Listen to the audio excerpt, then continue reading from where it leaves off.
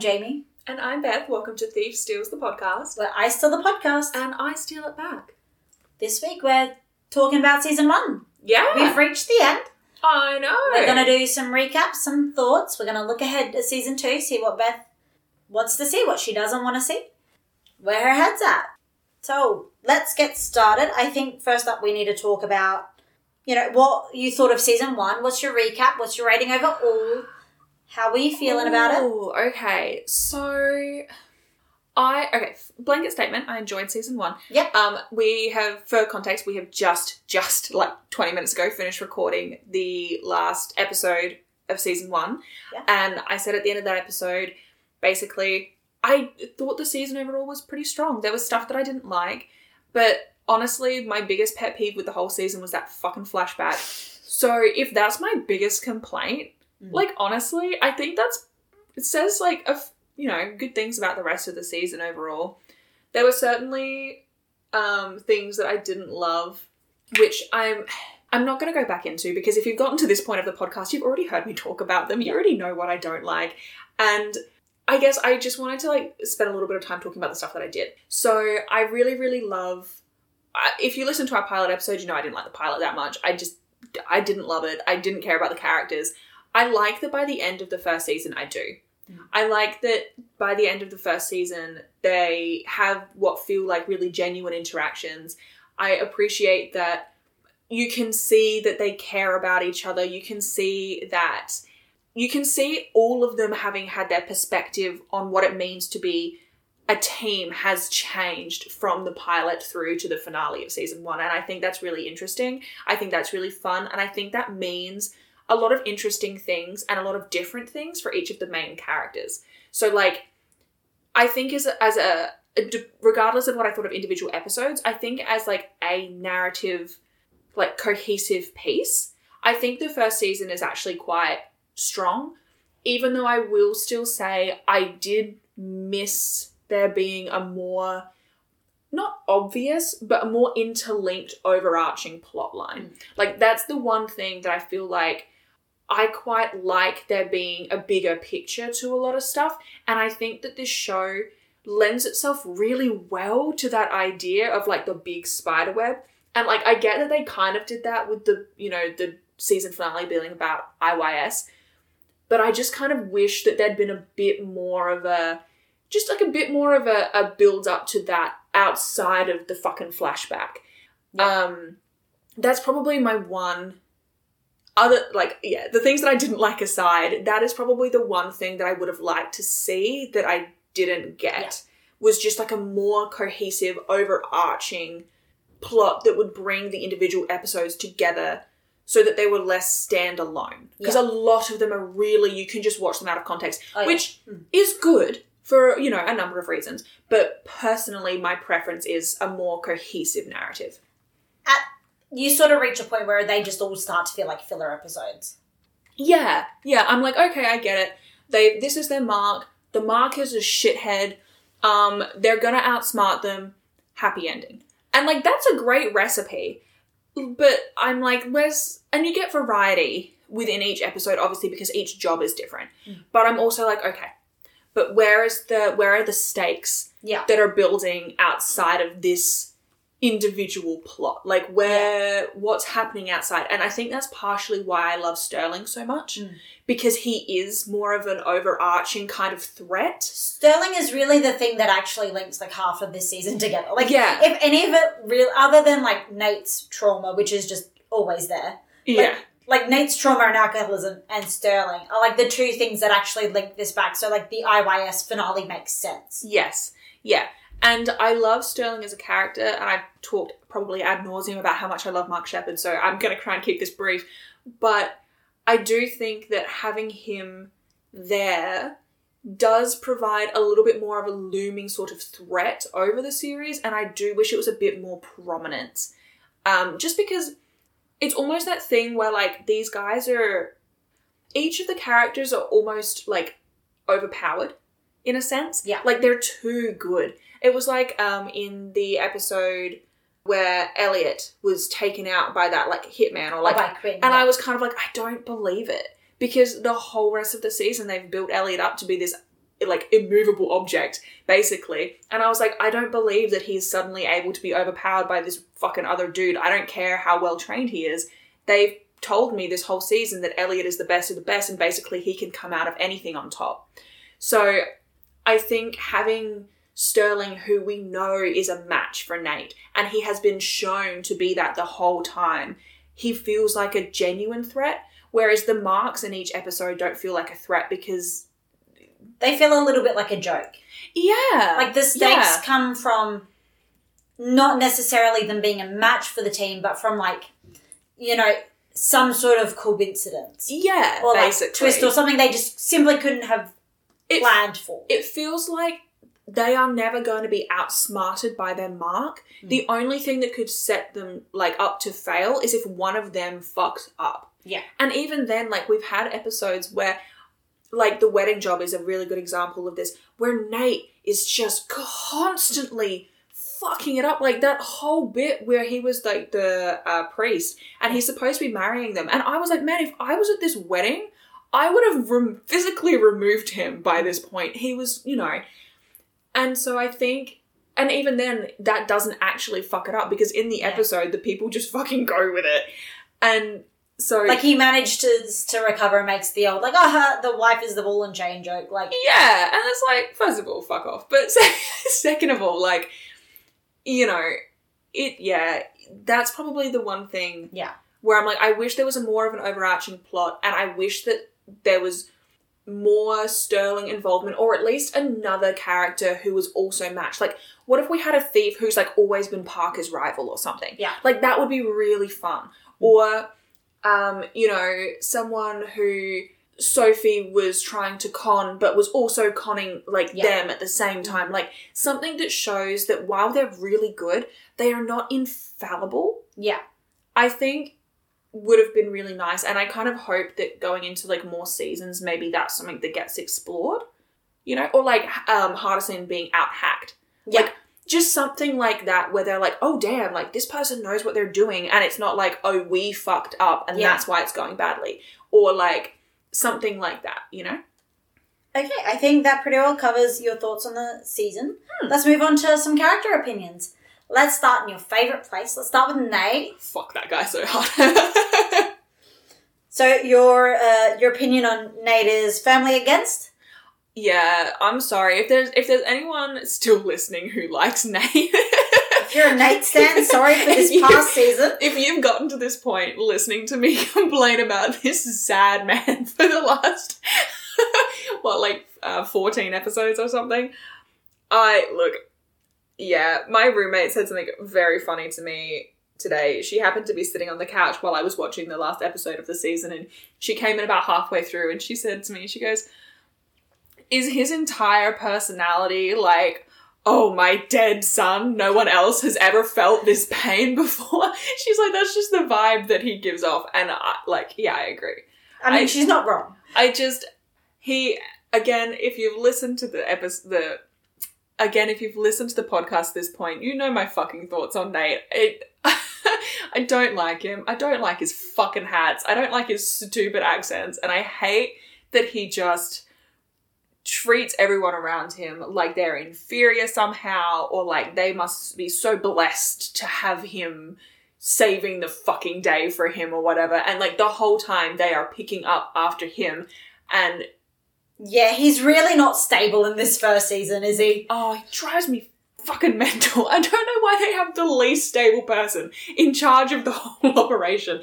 Like, I mean, to be fair, in the last episode, they do explain it like a little bit of like, shit just seems to work for him. Like, he seems to like, somehow his plans fucking work. What's that line from The Good Place where it's like, I'm a middle-aged white man, I can only fail up? Yeah, basically. It's basically exactly what happens, yeah. Okay, I think moving on from Nate, let's go to Sophie. What are you thinking about Sophie at this end of this last season? Okay. I have loved Sophie from the get-go. Yeah. I think she is... All of them are incredibly talented. Mm-hmm. But I do think that Sophie almost... I think she, in some ways, has the hardest job of all of them.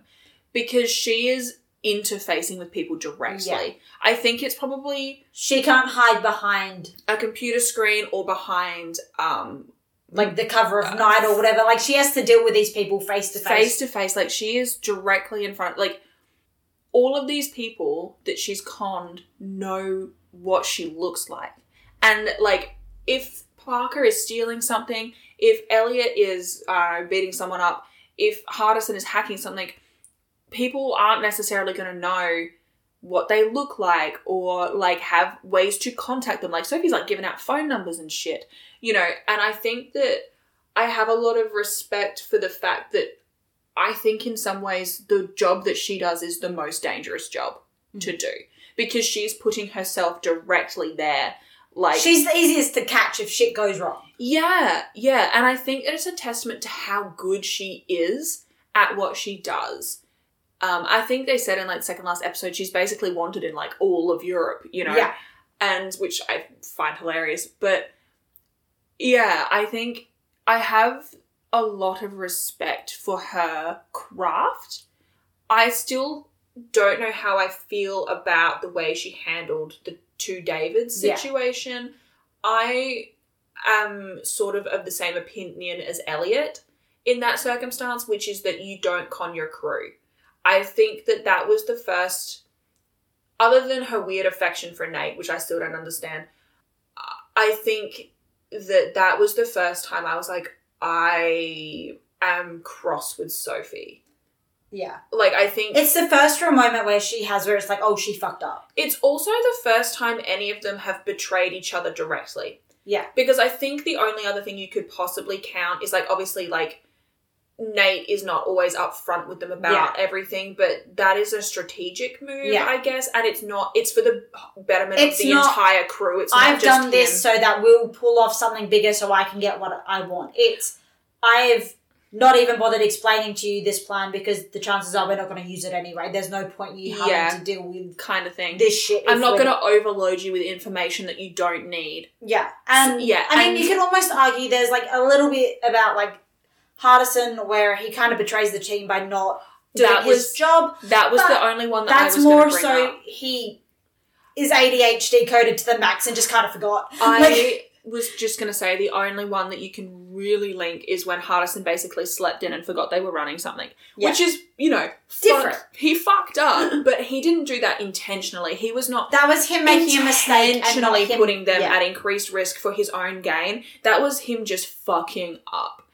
I mean, you could almost point to the, like, little tiny bit we get, like, it's a little snippet in the Juror Number 6 job where they're like, Parker, you have to consider the rest of the team. And it's like, but that's not her betraying the team. That's her thinking, how would I get out of this situation? And just assuming. She does this a lot. She's like, oh yeah, I have this one really specific and niche skill. But... so everyone must be able to do it. Like, she doesn't consider the fact that she has very highly specialized skills. Yeah. Where, like, she loves fucking crawling in air vents. Yeah. She loves trying to get up fucking elevator shafts. She's not thinking about other people having things like claustrophobia. Or, like, a fear of heights. Or, like, just, like, a physical incapability of being able to do those there things. There is a quote later on where, they're talking about this, like, injury that this athlete sustained, and they're like, oh, it was like a 20-foot drop. And she's like, yeah, just fucking walk it off. And they're like, Parker, you do realise most people don't just walk off a 20-foot drop. She's like, yeah. Oh, so you mean all of those times where I pushed Hardison off buildings? Yeah, exactly. Like, the screaming and terror was real. Yeah, and it's funny that, you know, obviously her perspective, it's like that thing, you know, with, like, young kids, I think, like, around, like, 2 or 3, if you ask them to describe what they can see, they'll tell you, and then you turn the table and you say, now tell me what I can see, and they won't. They will just tell you what's in front of them instead of what they've already seen that now you're looking at. Yeah. It's like that. It's like she can't quite see things from other people's perspectives. She never quite developed that ability, you know, and so she only sees it from her perspective, which is, well, I can do it, so I assume everyone can. Yeah. You know, and without thinking about, you know... there are many, many, many fantastic scenes of exactly that, where she's just like, oh, there's one, and she does something, and she's like, oh yeah, and she's like, can't everyone do that? And they're like, no. Like, Hardison was there too. Hardison can't do that. Like, Yeah. It's insane, and I love Parker. Anyway, we were supposed to be talking about Sophie. We're supposed to be talking about Sophie. But no, so yeah, Sophie betraying the team is certainly, like, it's a bit of a pivotal moment in this season. I think it really...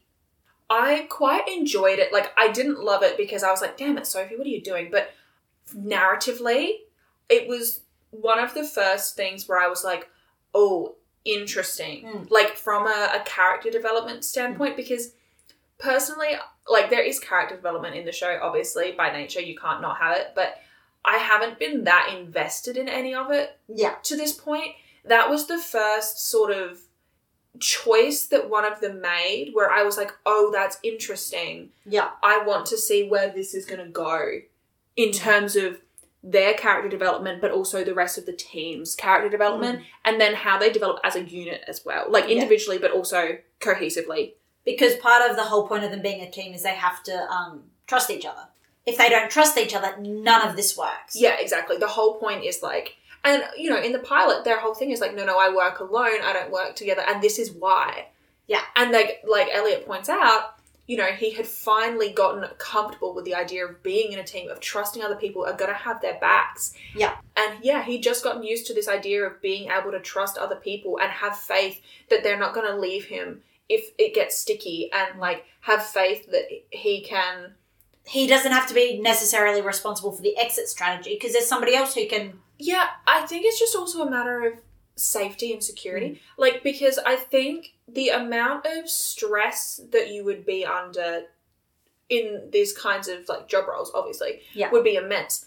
To be able to know that you have people around you that you can relax around and let your guard down. Like, these people, they're talking about being wanted in, like, collectively, like, what, 20-odd countries? Yeah. Like, more than that. Sophie's wanted in half of Europe. Like, yeah. She's, like, there's even when they do the stalk job in the season, it's literally like, oh, she can't go to the embassy. Yeah. Because one time she kind of ripped them off completely. Like, and stole a whole bunch of money from them. Like, there is... Yeah, Sophie alone is wanted in at least 20 countries. Yeah. Despite all the ones that Parker is wanted in.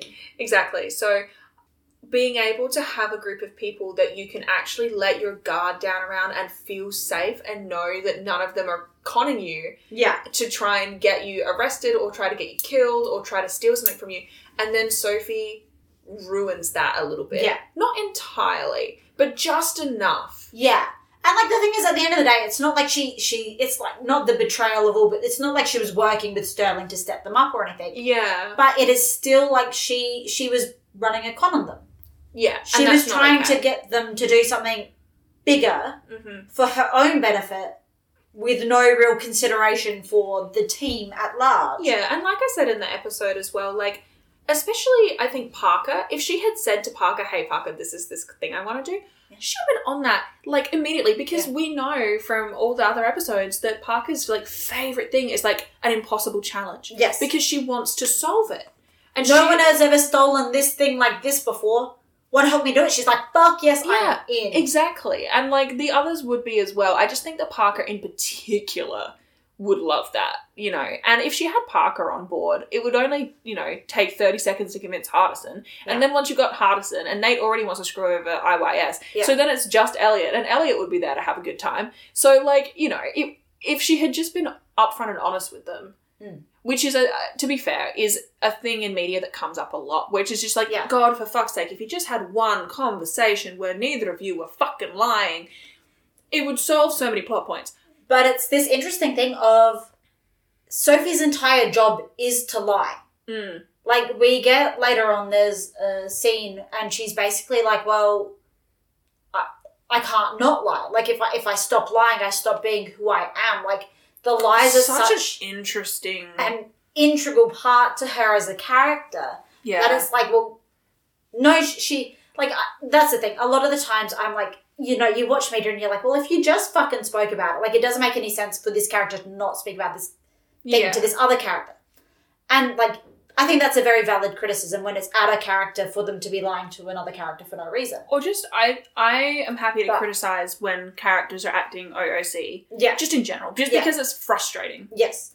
But it's, like, her lying to them isn't just a thing to make this plot move. It is what she sort of thinks she has to do. Yeah. Because that's how to tell them what she wants to do is a vulnerable position to be in, and she can't do that. It's also very interesting because she's taken on quite a maternal role this season. So for her to feel like she can't ask them for a favour is an interesting sort of extension of that maternal role, because you don't, I mean, obviously, like, you can ask your kids for help, but generally speaking... You don't burden your children? Yeah. Stop looking at me, because I know what you're thinking. You're thinking about John Winchester, and I know you're right. But... You know, yeah, so you don't, generally speaking, you don't have the parental figure asking their kid for help so much as you have the children coming to the parental figure for help. Yeah. And so, yeah, so it's interesting that Sophie didn't go to her sort of metaphorical children to ask for help. And it is also interesting that the only person who could really see that she was conning them was Nate, who in this case is the narrative father figure. So it's kind of an interesting sort of family dynamic of... She sort of betrayed the trust of her children. Yeah. And, like, Nate was aware of it. He could see it. Yeah. But they couldn't. And he tried to call her out on it, and it, like... Yeah, it's almost like, if you think of it as, like, a really dysfunctional, like, sort of heteronormative household structure, it's very interesting. Look, again, I told you there was found family in this show. The first season, it's very quick. The first season is very much, like, dysfunctional. Yeah. Found family. And actually one thing that I appreciate is within the first couple of episodes, I could see that they were sort of doing the found family thing, but for me personally, it felt really rushed. Yeah. I felt like it wasn't earned, and that kind of annoyed me a bit. Like, it was one thing that I was like, I can see what you're doing, but like the fact that I can see what you're doing annoys me. It feels like it wasn't nuanced enough. But by the end of the season, I'm like, okay, now it feels genuine. Yeah. Now that we've had a season that they've, you know, you've actually had them working together and forming these bonds and things. Now it feels genuine. Yeah. The first couple of episodes, I felt like it felt really forced, and it frustrated me a little bit because I love the found family trope. I adore it. It's one of my favorites. But when it feels like they're trying to make it happen, it's like when it's like a forced romance. Yeah. And it just doesn't feel right. Yeah. You know? Okay. That was a lot for Sophie. Any other thoughts you'd like to add about Sophie? Or another tangent you'd like to go on that's not even really related to Sophie? I think we should move on. Okay, I think the next one, logically, is probably Elliot. Mm-hmm. How do you feel about Elliot? I love Elliot. He's very fun. I think my favourite thing is when he is playing a role. Yeah. I do find it really entertaining. I find him very funny and very endearing. Yeah. I feel like a lot of, I don't know, like, because he is supposed to be this, like, very tough masculine, like, because his whole thing is that he's, like, the muscles, right? Yeah. But I love that they have given him the complexity to also be one of the most sort of sensitive characters. Yeah. And, like, he's not against physical violence, obviously, but he's against the concept of, like, automatic weapons. Yes. I appreciate that. He's someone who very much is, like, he doesn't kill people. I don't know if you've noticed this in the first season, but he does not kill a single person. Yeah, he's like, incapacitated. Yeah, he incapacitates a whole bunch of people, but he never actually kills anyone. And I think that's a really interesting distinction to draw. Yeah. Because, like, that is, it is an integral part to Elliot as a character. Mm-hmm. And we'll learn more about this later on. And so I'm not going to say anything because I think if I say too much, it will spoil a whole bunch of stuff that's really, like, fun character development-y stuff that I think you're going to enjoy. I will say, I think Elliot is the character I am most intrigued by. Yeah.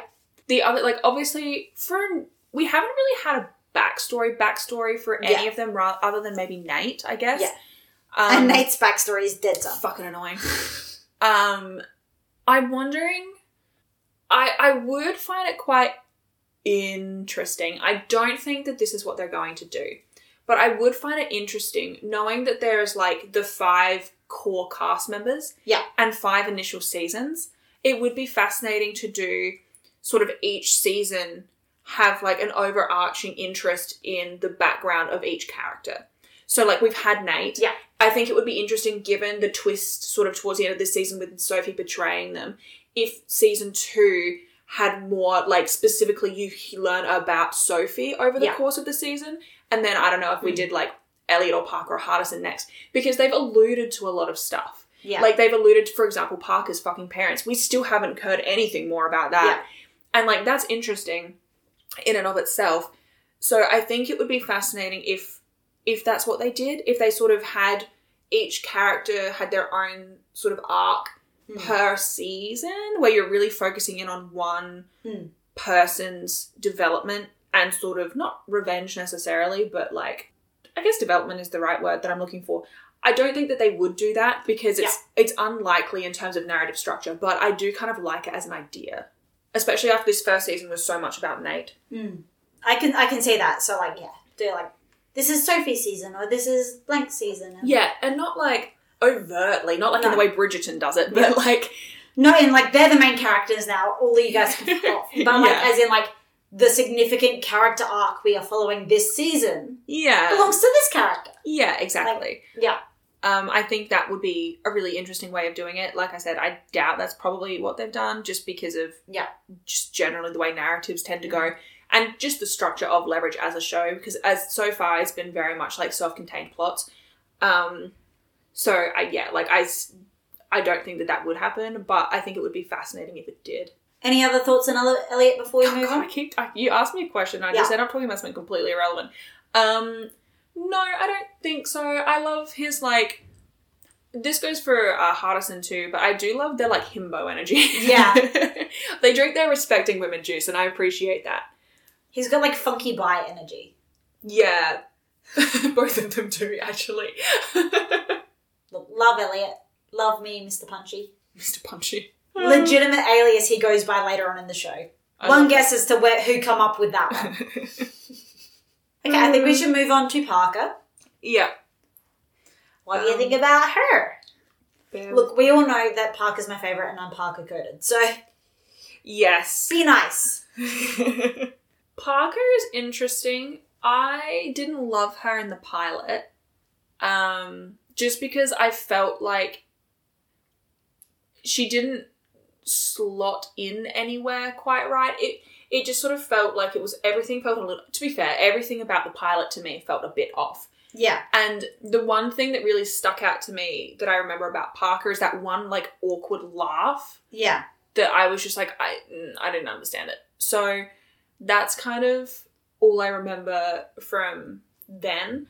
But as I've watched the season, I have really warmed to her. I think she's an incredibly unique character. Yeah. I don't think, like, I can say that I have seen characters like Elliot elsewhere, or like Hardison elsewhere, or like Nate or Sophie. I don't think I have ever really seen a character like Parker anywhere, except for select, like, if I was going to equate her to a character that I knew well, I would equate her to Cass from Supernatural, or maybe Jack from Supernatural even. But she's just so... I don't even know how to, like, put my finger on it. She is so interesting in the sense that she is completely naive to some things, but so, like, experienced in others. Like... It's the autistic coding. Yeah. Like, legitimately, that is it. And I have seen a lot of pieces from people who are autistic, and they're like, no, we love Parker. You know how sometimes they sort of, like, half-ass this sort of, like, coding, and then people are like, oh, nah.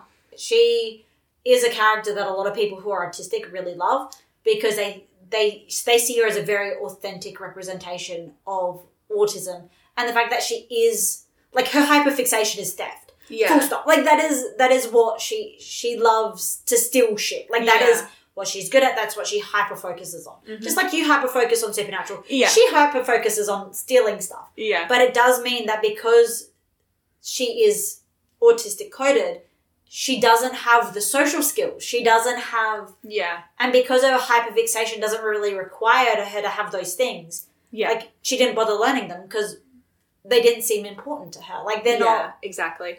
And I think that's probably why when I think of trying to equate Parker to something, I think of Cass and I think of Jack, because there's a lot of discussion to be had about autistic coding for both of those characters as well, particularly Jack, actually. But in any case, one of the things that I have really loved seeing through the season is that even though, like, like you say, social skills is a great point. She tends not to have the best, like, she tends not to be able to read the room very well.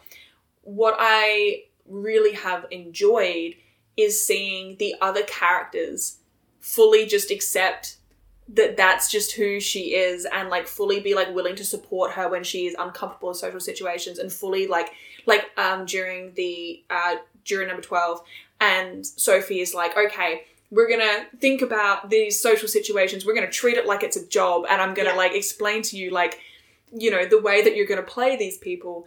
And, you know, even Elliot in the scene with like the apple and the orange, and like being willing to like, and he's annoyed that he's there, but like being willing to put in that time. I think that's one of the things that really makes a lot of autistic people like Parker as representation, because yes, they try to develop her social skills, but it's never framed as, oh, we've got to fix Parker so she's normal. No. It's framed as, we are teaching her this new skill so she can do her job more effectively. Yeah. It is never like, we are teaching her these skills so she can act like a normal person. Yeah, exactly. It's never a case of like she is somehow wrong. Yeah. It's always like, it's just not her skill. She doesn't have the skill set, so we're going to teach her. Yeah. So that she can do this element of the job, and not, oh, we're going to teach her the skill so that she changes who she is as a person. Like, yeah, exactly. And this idea that like they care, like, and by the end of the season, like I was saying, like it's very obvious they all care about each other quite deeply. Like, I find that a lot of the time in like media, you see like people who are sort of framed or specifically written as like not like neurodivergent, like not neurotypical, is like a lack of like emotion, like a lack of empathy, or a lack of care, I guess. And to like in some situations, and to an extent, that can be true, you know. But it's nice to see that they have a character who like they will show like has emotion. She's not portrayed as a robot. It's not that she lacks emotion. It's she lacks the emotional awareness to be able to communicate her emotions. Exactly. It's like she very clearly has them. She just doesn't know how to deal with them. Yeah, it's like an inability to appropriately express the emotions. And so I do think that it's a more nuanced take, which is really nice, and it does make her a more interesting character for it, because it adds certain like elements to her that you don't get with the other characters. Like, you get to have scenes like where that guy's hitting on her. Oh, in the stalk job when he's hitting on her and he's like, only the strong survive, and she fucking stabs him. Yeah. Yep, the stalk job. Yeah, you know, and like, gotta be one of the most scenes of all time. You know, and like you have scenes like that where you're like, no one else on the team would do that. No. But she just, you know, she'll just do it. And you have things where like she's able to see a situation and just come immediately to the correct conclusion. She's like, oh, I've come to a conclusion now. And then she just performs the action that will, you know, and it takes everyone else by surprise, because no one else has seen it in the same way as she has. And it's such an advantage to her and to what she does. She is a very interesting mirror for Nate, because arguably they have, of like the team, they have the most similar skill sets. Because before she was working with the team, she was basically doing all this shit by herself. Yeah, exactly. Obviously so not the comms, but like the heist. Like she probably could have stolen the Davids by herself if she really wanted to. Yeah. Like, of the entire team, the only one that I would wager would be able to steal the two Davids of the team by themselves is Parker. Yeah, yeah. Because Sophie could steal them but can't, because they know her face. Yeah. There is no amount of, like, work she can do, no character method acting that she can do to change the fact that she is who she is. And, like, they would recognise her. So she can't... Unless she was going to do some insane prosthetics or something, yeah. She can't run a con on them, which is how she would have stolen them. Like, Hardison, ultimately... Probably theoretically could, but he doesn't really have the practical skills necessary. Yeah, I was going to say, he could disarm the security and whatever, but, like, the actual going into the building... And getting in and out without being detected in that. Like, while also simultaneously running his software to be able to... Yeah. And, like, Elliot probably could, but he probably would get caught. I also think Elliot would have no desire to. His style is more like smash and grab sort of thing, you know, like go in, beat up a whole bunch of security, steal it and leave. Like it just also doesn't strike me as the kind of thing Elliot would want to steal. Like, because, correct me if I'm wrong, maybe I should have talked about this when we're talking about Elliot, but he is the only one who I'm like, he's not in this for stealing stuff. No, not really. Like, because Sophie is a thief. Yep. Parker is a thief. Yep. Hardison is a thief in a different way. Yeah. He's Sophie and Parker gonna steal antiquities. Yeah. They're gonna steal art. They're gonna steal statues. Yeah. Hardison's gonna hack the bank and transfer all the money to an account. Exactly. Nate's not gonna steal shit because that would be stealing, and stealing's wrong. Yeah. Elliot doesn't steal, like, Elliot gets paid to do things. Like, he doesn't steal kind for of like himself. A hitman. Yeah. Yeah, exactly. And so I think that what would stop Elliot from stealing it would just be the fact that Elliot wouldn't steal it. Like, that's not like, this one is, like, it's a rare case of he would have stolen it. Like, in this episode, he's there to steal it. Oh, yeah. And the only reason he's there to steal it is because it, like, he hates the terms that the crew was left on. So he's like, I don't like leaving a job unfinished. Like, we're going to deal with this shit. But, like, generally speaking, no, like, Elliot's not going to just steal, like, something to sell for himself. Like, if he's stealing something, it's because somebody's hired him to steal it. Something. Yeah. Sorry, that was a lot of words. No, that's all right. Moving on, I think you're finished with Parker? Mm-hmm. Let's go to Hardison. I love him. Oh, that's what you might say. He's my baby boy. I don't know. I think he is Aldous Hodge as an actor has incredible comic timing. Yeah. He's very fun to watch. He's hilarious. Mm-hmm. And I think that that's necessary for this kind of show. Mm-hmm. Because while Parker is funny, she doesn't mean to be. Yeah. Elliot is funny, but in like a sarcastic kind of way. Sophie and Nate tend to be rather serious. Mm-hmm. You need someone there to bring more intentional levity. Yeah. And also physical comedy. I feel like of the five of them, he is the most physically comical as well. Like, he just is able to sort of pull that out of the bag of tricks. And I really appreciate that. I also think that he is a very empathetic character, and I enjoy that. I feel like whenever he has one-on-one discussions with any member of the team, it's very much like, let's play therapy with Hardison. And he's the youngest. Youngest, but I also think that he is just so empathetic. Like he's just able to have those hard conversations in a way that makes the other person feel youngest, but he's almost the most emotionally mature of all of them. Yeah. I think the only one who even comes slightly close is Elliot. Yeah, I was going to say Elliot because even Sophie's her entire job is emotional intelligence, and she's not emotionally mature. Yeah, I was going to say Sophie's interesting because it's that whole thing where she can only act when it's for a con. She can only be emotionally mature when she's not being herself. Yeah. Because when she's being herself, she's actually quite emotionally juvenile. Yeah. Because it's that whole thing with her and Nate keeping on risking cases because they're fucking being petty. And they can't put aside their own, emotions. Yeah. Exactly. No, I really like Hardison. I think he's very fun. I am probably, of all of the character backstories, least intrigued by his. Mm. But not because I don't think it would be interesting, just purely because I think we have more information about his backstory than we have about any of the others, excluding Nate. Because we know, about him being in foster, we know about him being raised by, he calls her his grandmother, but she wasn't, biologically. She was for all other intents and purposes, but, and we know these things because he's been more emotionally available and because this stuff has come out in discussions with other people. And so I really enjoy him. I'm always happy when he's on screen. And I enjoy, particularly, I loved is it juror number 12 where he's playing the attorney? Or is that another? Yes. That's the juror number 6 job. Why do I keep saying 12? I mean 6. I adore that episode for just for him. I know it's a Parker episode, but the thing that sticks with me is his performance as the defense. There's this sort of thing that they kind of accidentally do, and they're like, oh, this is a Parker episode.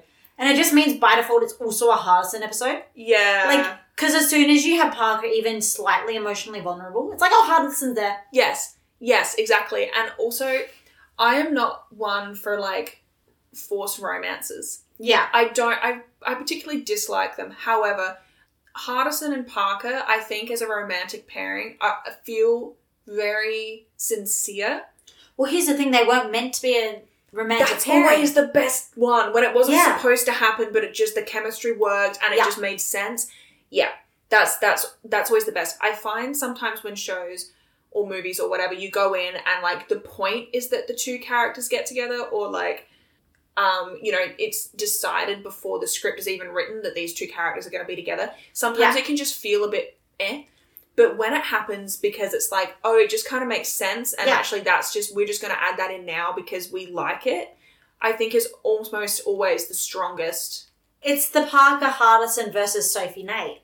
Yes. Sophie and Nate were originally written in and designed to be the a pair. couple. Yeah. Yeah. I hate them. They sort of, you can really see during this season, they sort of realize, like, oh, actually, they both have too much baggage from their past. Yeah. For this to be even a slightly healthy dynamic. Like, this is, they're both chasing their own version of the other person in their head. Yeah. They don't see each other for who they actually are. Yeah. So it's never going to work. They're not going to get together because they're so fixated with their past. Yeah. And the ghost of the people they used to be. Yeah. This is, I wish you'd seen Our Flag Means Death. You really need to watch it because there's an incredible kind of example of that, of being in love with the idea of someone, but not with who they actually are.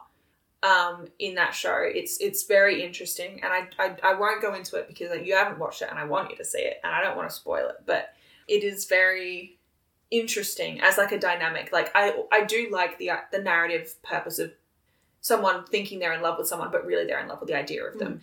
And I think you're right. I think that is exactly what Sophie and Nate are to each other. It is interesting that they were supposed to be the couple that everyone wanted to get together, and I don't know. As they sort of wrote the show, they realised, like, oh, actually, no. Like, this does not work. And I think that's actually a sign of good writing as well, for them to be like, this was our, like, idea, but actually, like, seeing it on the paper, seeing it on screen, it doesn't work. And changing your mind, like, being willing to be like, oh, I was wrong. I'm going to actually adapt this to be more, Yeah. They were like, well, we actually have to have a story that makes sense. Yeah. Yeah. Like, we can't force this pairing that does not make any actual sense to get together. Yeah. But, Parker and Hardison, their chemistry, like, the actors, insanely good. Mm-hmm. Like, you can definitely see it was one of those things where it's like, they just put two actors in a room together and realised, oh, actually, these characters, like, they make a lot of sense together, and I love them. I love them so much. Anyway, moving on, because we've talked about characters for way too long. What are your predictions for season 2 of Leverage? Oh, God. I don't really know. I mean, obviously, they're going to come back together for some reason. Yeah. I'm wondering if maybe they're just going to come back together because they do, or if maybe it's going to be a bit of a case like the last episode of season 1 where they're just going to, like, all coincidentally be, like, trying to run a job on, like, a similar thing. I wonder if maybe something will happen for someone personally, and then they're going to be like, guys, I want to run a con on this person who fucks, like, my family member or something over.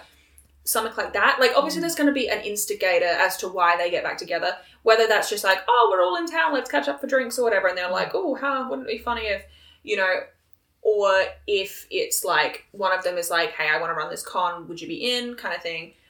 I don't know. It really could go a million different ways. And other than that, I don't really know because, like we've said a million times, but like because each individual episode is so self-contained and because there's no real overarching plot, like for other shows, like there tends to be something that happens at the end of the season that then sort of sets up the next season of show. It kind of gives you an idea of where it's going, unless it's the series ending, obviously. But with this, it's like, well, they didn't really set anything up. It's just they're all split up. We know they'll come back together again. It's just a matter of kind of like if they don't, there's no show. Yeah, exactly. It's the same thing that like Supernatural does when it's like, oh, are they going to die? It's like, well, if they die, they fucking come back to life because like there's 15 more seasons of show to go. Exactly. But like, yeah, so I don't know. I think it's kind of hard to predict where it could go because there's no real, like, clear direction. Like, it could go literally a million different ways because they haven't really set up anything that's going to dictate it more than the 5 of them will all be there. Yeah. You know? And, like, I assume Sterling will probably still be current somewhere in there. Yeah. Maybe they will have... You've mentioned to me before that, like, in later seasons, they have, like, more of a concern about, like, the authorities. So maybe that will be a thing. Yeah. But again, that doesn't feel like something that's going to be an entire season, like... Long arch. Yeah, well, it could be a season arc overall, but surely it won't be the main focus of the entire series, entire season. Yeah. So I assume, obviously, that Sophie will kind of have to win back everyone's sort of trust. Maybe Parker and Hardison will finally fucking talk about the fact that they kissed and they were both kind of into it. Or at least Hardison definitely was, and I don't really know. They haven't really expressed whether or not Parker was that phased. I assume she enjoyed it. She seemed to, but maybe we'll get some more about Maggie. I would love that. But again, like, I assume she's not going to be regularly... She's a recurring character, not a, like... She's not going to be like a series regular. Yeah, exactly. So, I don't know. It's really hard with this, just because of the structure of the show. It's very difficult to predict what's going to be coming next. I can see that. What were your favourite and least favourite episodes of the season? Oh, that's a good question. Let me go back to my notes and just look at the titles. I liked whatever 111 was, with the guy who they thought he was the bad guy, but actually he was trying to do something good. He had the burrito. Oh, the 12-step job with the center. Yep, I liked the 12. Hurley. Yep, I liked the 12-step job. Mm-hmm. I quite liked... I liked the season finale for the most part. Yep. I don't know. It's interesting. None of them are really standing out to me. I can think of scenes that I enjoyed. Yeah. Genuinely right now trying to think back on the season. I can think of scenes that I liked. I'm struggling to think of a particular episode that I would be, like, super keen to go back to.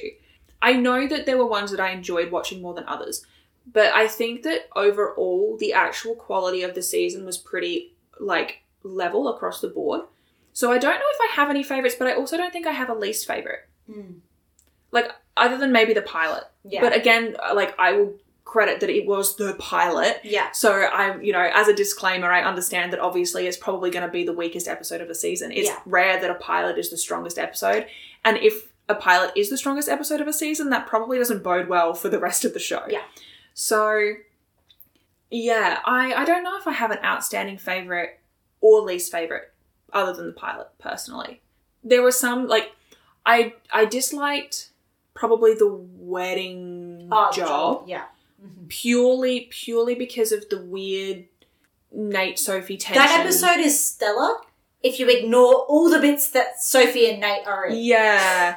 But like if you just watch it for like Hardison, Parker and Elliot. Yeah, because like I love Chef Elliot, I love Bridesmaid Parker, It's also got the iconic shot of like Elliot fighting the butcher and it's like flames. I love the mushrooms, his stuffed mushrooms, I love, or like the snow job as well. Like and like Maria and Adam. Yeah. They're iconic. I love them. Like there are certainly, or like the Juror Number 6 job. I enjoyed the Juror Number 6 job a lot, but it's also not like, like I liked the episodes. I'm not dying to go back to any of them. Yeah. I don't think any of them are episodes, and to be fair, this is a personal opinion, and it's also not the kind of show I would normally watch. But these are not the kind of episodes that I would be like, oh, I want to go back and rewatch that like 8 times to pick all the nuances. Yeah. I could if I wanted to because there's a lot in them. Yeah. And they are good episodes of television just generally, but personally, they don't appeal to me enough. I'm really frustrated because I know there was one that I did really, really like. And the Stalk job or the Mile High job? These are the two that I'm really surprised you hadn't mentioned because as far as I knew, they were the two that you enjoyed the most based on I'm your really rankings. struggling to remember the names of any of them. So the Mile High job's the one with the plane and air hostess Parker. Yeah. Okay. Big Phantom Traveller vibes in that one. And then the Stalk job was the one with the Serbian adoption agency where Parker stabs the dude with a fork. Yes. And see, I did really enjoy both of those episodes, but also and I know that I enjoyed them. I know that I did. But for my life, I can't remember anything in them like that I'm like, oh, this standout moment, except the fork stabbing. But even then I mentioned that earlier and I couldn't remember what episode that was from. So it's hard because like it feels very consistent. Yeah. Across the board. And so I don't feel like there was any, like, and yes, those episodes I did really enjoy, probably above the others. But in saying that, I didn't remember that I liked them more than the others. So it's kind of like me with season 2 of Supernatural, where it's like, well, there's none that I hated, but there was also none that I loved. So it's like, it's a bit of a wash. Yeah. Fair enough. I think that's actually you've pretty well mentioned like every single episode of the season. I think the only one that you hadn't mentioned at all there is the 2-horse job. I was just going to say the one with the horses. And the only reason I think that you would even be like, I like that episode is because of Sterling. Yeah. Because even that's an episode that, like, as much as I love Sterling, and I love Sterling in that episode, like, I think it's a bit of a meh episode overall. Yeah, I'm just trying to think back on it now. I remember not liking it, and I guess that just goes for all of them. I liked getting a little bit of background on Elliot. Yeah. But I remember when we were discussing that one, and, like, I remember just being so confused, like, because I couldn't figure out, like, who the fuck she was supposed to be, and you had to, like, explain to me, and then talk about, like, him having, like, gone to the military, and I was like, well, I didn't fucking know that. Like, I'm pretty sure they did not bring that up at all. Yeah. You know? So, I think that one was, again, it was fine. Yeah. Okay, moving on. What are your hopes for next season? What would you like to see? Not necessarily what you want them to... Not necessarily what you think they're going to do, but what would you like to see? I hope that they give me a reason to like Nate. Okay, yeah.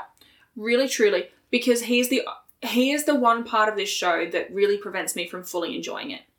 Now that he's had his, like, revenge moment with Blackpool, I just sort of hope that he kind of has room to grow. Like, I hope that he's like, okay, I've had my revenge now. I hope that he can sort of start to let that go a bit. Like, you know, just move on from that really, like, nearsighted tunnel vision and just kind of, like, it would be great if he could address his drinking. Yeah. It'd be great if he could stop being a dick. Mm-hmm. Yeah. I would really love him to stop wearing those hats. Yeah. I think that would make me like him a lot more. And quite honestly, like, I would like to see Parker and Hardison address whatever's going on between them. I think I would like to see Sophie realize that she and Nate are not good for each other. I think that because Nate is clearly still kind of hung up on Maggie and is so sort of lost in his past, I think it has to be Sophie who comes to that realization for herself that it's not going to happen and it probably shouldn't happen. And so I would like to see that for her, because I think that if she can let go of that idea of her and Nate, it will allow her to, you know, we were saying she's not as emotionally mature. Yeah. I think if she can just let that go, that it will open her up for the opportunity to mature more in, like, an emotional sense. Because it's quite a juvenile sort of idea of this, you know, forbidden romance kind of thing. And I think if she can just move on from that a bit, it would be quite good for her. Yeah. And like I said, I'm most intrigued by Elliot's backstory. So I would like to learn a bit more about what is going on with him, or, like, I guess, where he's come from. Like, how has he ended up where he is now? Yeah. Yeah. Okay. Wow, that was a lot of things that you want in the next season. Well, you know, I don't necessarily need all of them, but, like, 1 or 2 would be nice. And on the flip side, what is the worst case scenario for this next season, though? Worst case is Nate stays exactly how he is, or somehow gets worse. And him and Sophie get together? Yeah. If Sophie, it's like when you were telling me that there was a scene you were excited for me to see because, you know, you wanted my reaction. I was so worried that Nate and Sophie were going to kiss. Anyway. You thought I was going to, like, straight up torture you with this shit. Well, you know, because I was sending you all caps messages saying, Jamie, I'll fucking lose it. So, and you're like, oh, you'll just have to watch and see. And I was like, I'm so mad. In reality, the scene I wanted you to see was, like, Maggie reading Nate for filth. Yeah, and which is iconic. Not... like, them trying to pull, like, what I think a worse show would have done, which is, like, shoehorned in the Sophie-Nate romance that they had been trying to pull for the entire time. Like, what I would hate to see. So, obviously, I would hate to see Sophie and Nate get together. I would hate for Nate to somehow get worse or even just stay stagnant. I really think that if they don't take the opportunity to develop him as a character now that they've sort of concluded that narrative arc of the IYS situation, I think it's just a massive wasted opportunity and it will really annoy me. The only other thing I would really hate to see is probably it's not something I would hate, but I would... something that could be done really poorly and would be... Yeah, something that would probably frustrate me is if it continues to be a series of unrelated episodes.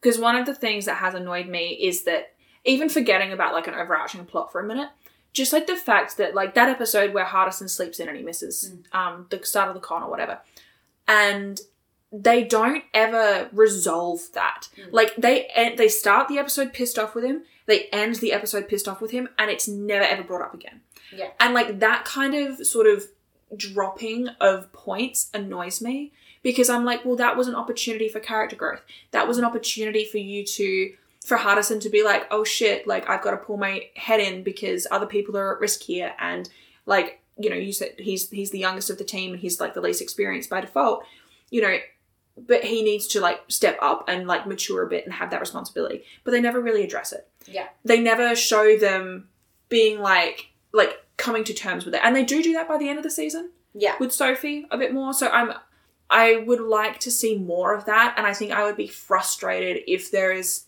still no real link between episodes by the time we're getting into season 2. Because I can understand season 1 feeling disjointed, because it's the first season and they're setting everything up and they don't really know the characters. And especially for a show that's, like, it's never going to be overarching plot heavy.